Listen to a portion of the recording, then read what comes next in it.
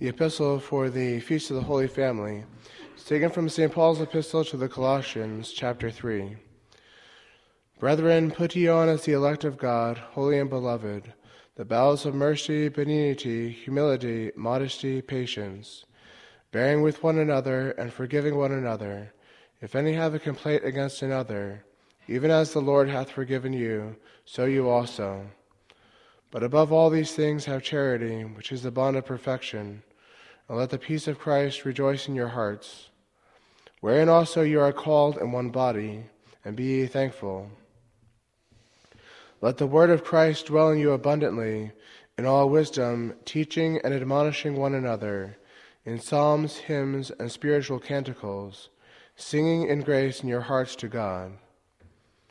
All whatsoever ye do in word or in work, all things do ye in the name of the Lord Jesus Christ, giving thanks to God and the Father through Jesus Christ our Lord. In the Holy Gospel, it's taken from the Gospel of St. Luke, chapter 2.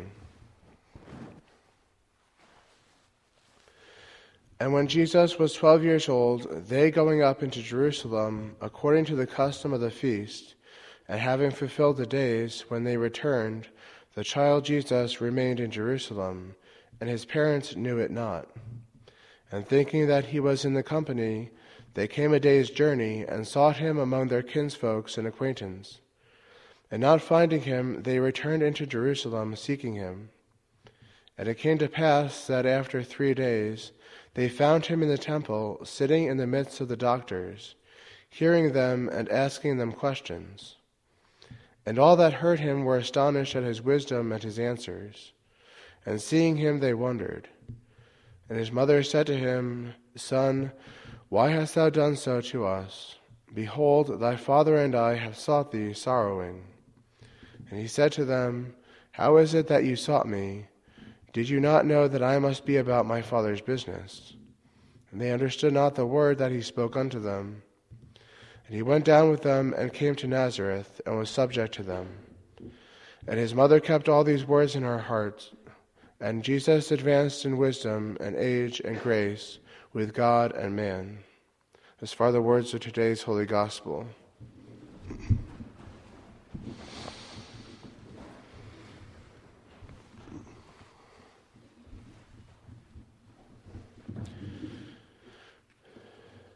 And opening their treasures, they offered him gifts, gold, frankincense, and myrrh.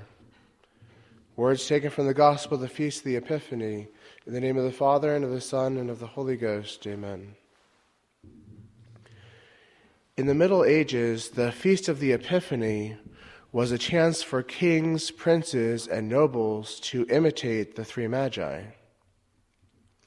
The ambition of some of the most powerful rulers, such as Theodosius, Charlemagne, and Louis IX, was to go, at least in spirit, in the company of the three kings, to offer their gifts at the feet of the divine infant.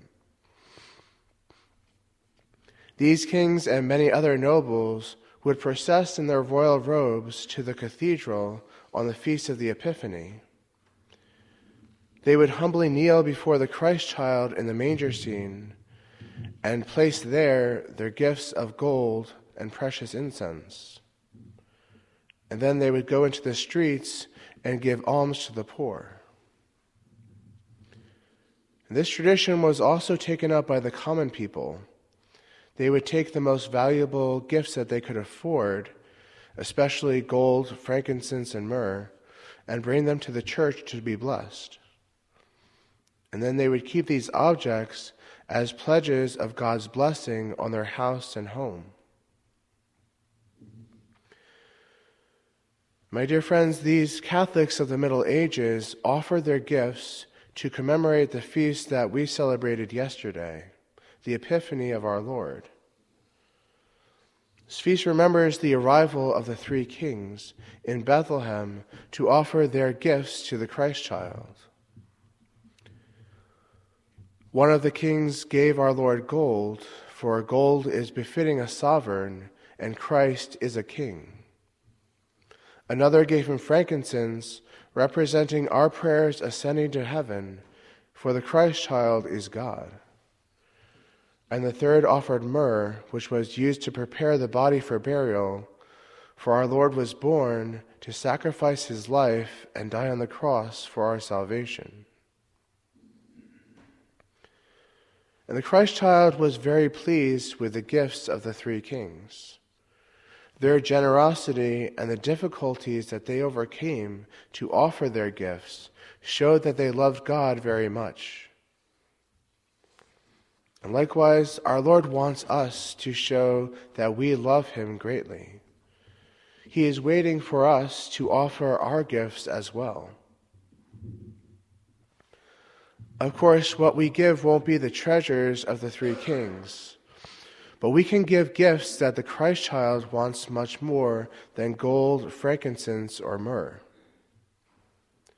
The gold that we can give is the gold of charity. Even today, gold is most valuable. It's the basis of our currency. And like gold, charity is the most valuable of virtues. It's the basis of all other virtues. The frankincense that we can give is the incense of our prayers. We pray to our Lord because he is God. We pray to adore him, to thank him, and to ask for the things that we need. And finally, the myrrh that we can give is the myrrh of suffering or sacrifice. As the myrrh of the kings represented the death of our Lord, our sacrifices and the patient bearing of our crosses are the ways that we will make up for our sins. So these things, charity, prayer, and sacrifice, although they seem little, it should be easy for us to do these things, to give these gifts. After all, they are virtues that we are commonly called upon to practice. But when it comes down to it, it really isn't so easy. And do you know what often gets in our way? What prevents us from practicing these virtues? It's our own selfishness. It's because we are so concerned with ourselves and what's easiest for us. Our selfishness or self-centeredness is the reason why it's so hard for us to practice charity, to pray, and to make sacrifices. But we should remember two things. First, we should remember the example of the three kings.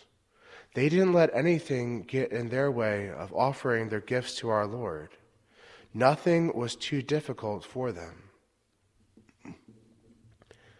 And second, we should remember that if we generously overcome our selfishness and practice these virtues, we will receive more than we give, for our Lord is never outdone in generosity. If we offer these gifts to him, he will give us other, better gifts.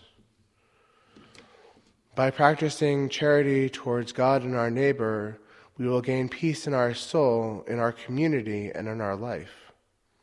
We will avoid all the frustration, annoyances, and difficulties between others, which are the result of a lack of charity.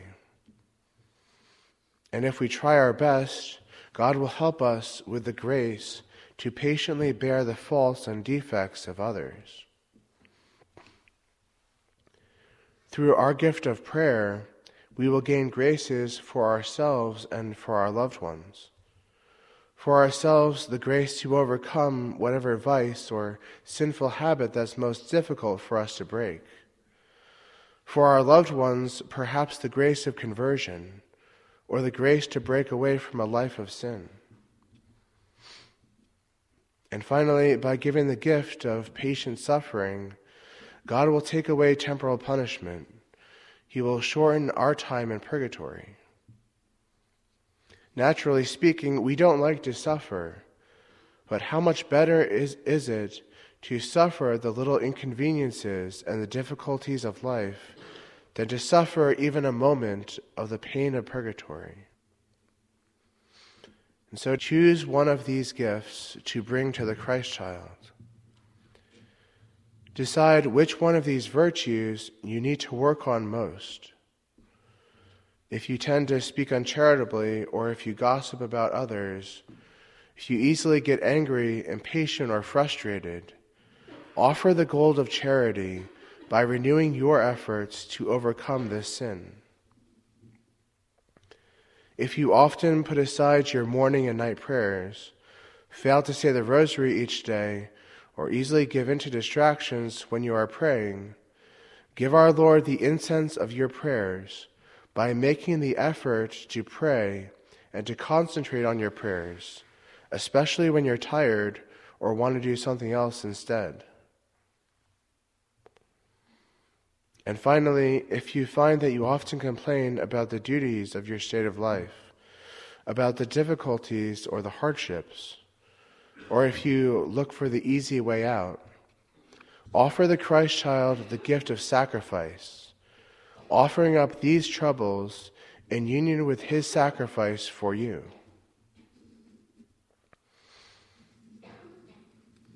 My dear friends, don't approach the manger empty-handed. Choose a gift to give to our Lord and make a serious effort to practice that virtue, especially over these last few weeks of the Christmas season. All that our Lord looks at is your efforts. It doesn't matter if you fail time and time again. He wants to see you earnestly try. He wants to see your generosity. And then he will reward your efforts with his help, whether for yourselves or for your loved ones. May God bless you. In the name of the Father, and of the Son, and of the Holy Ghost. Amen.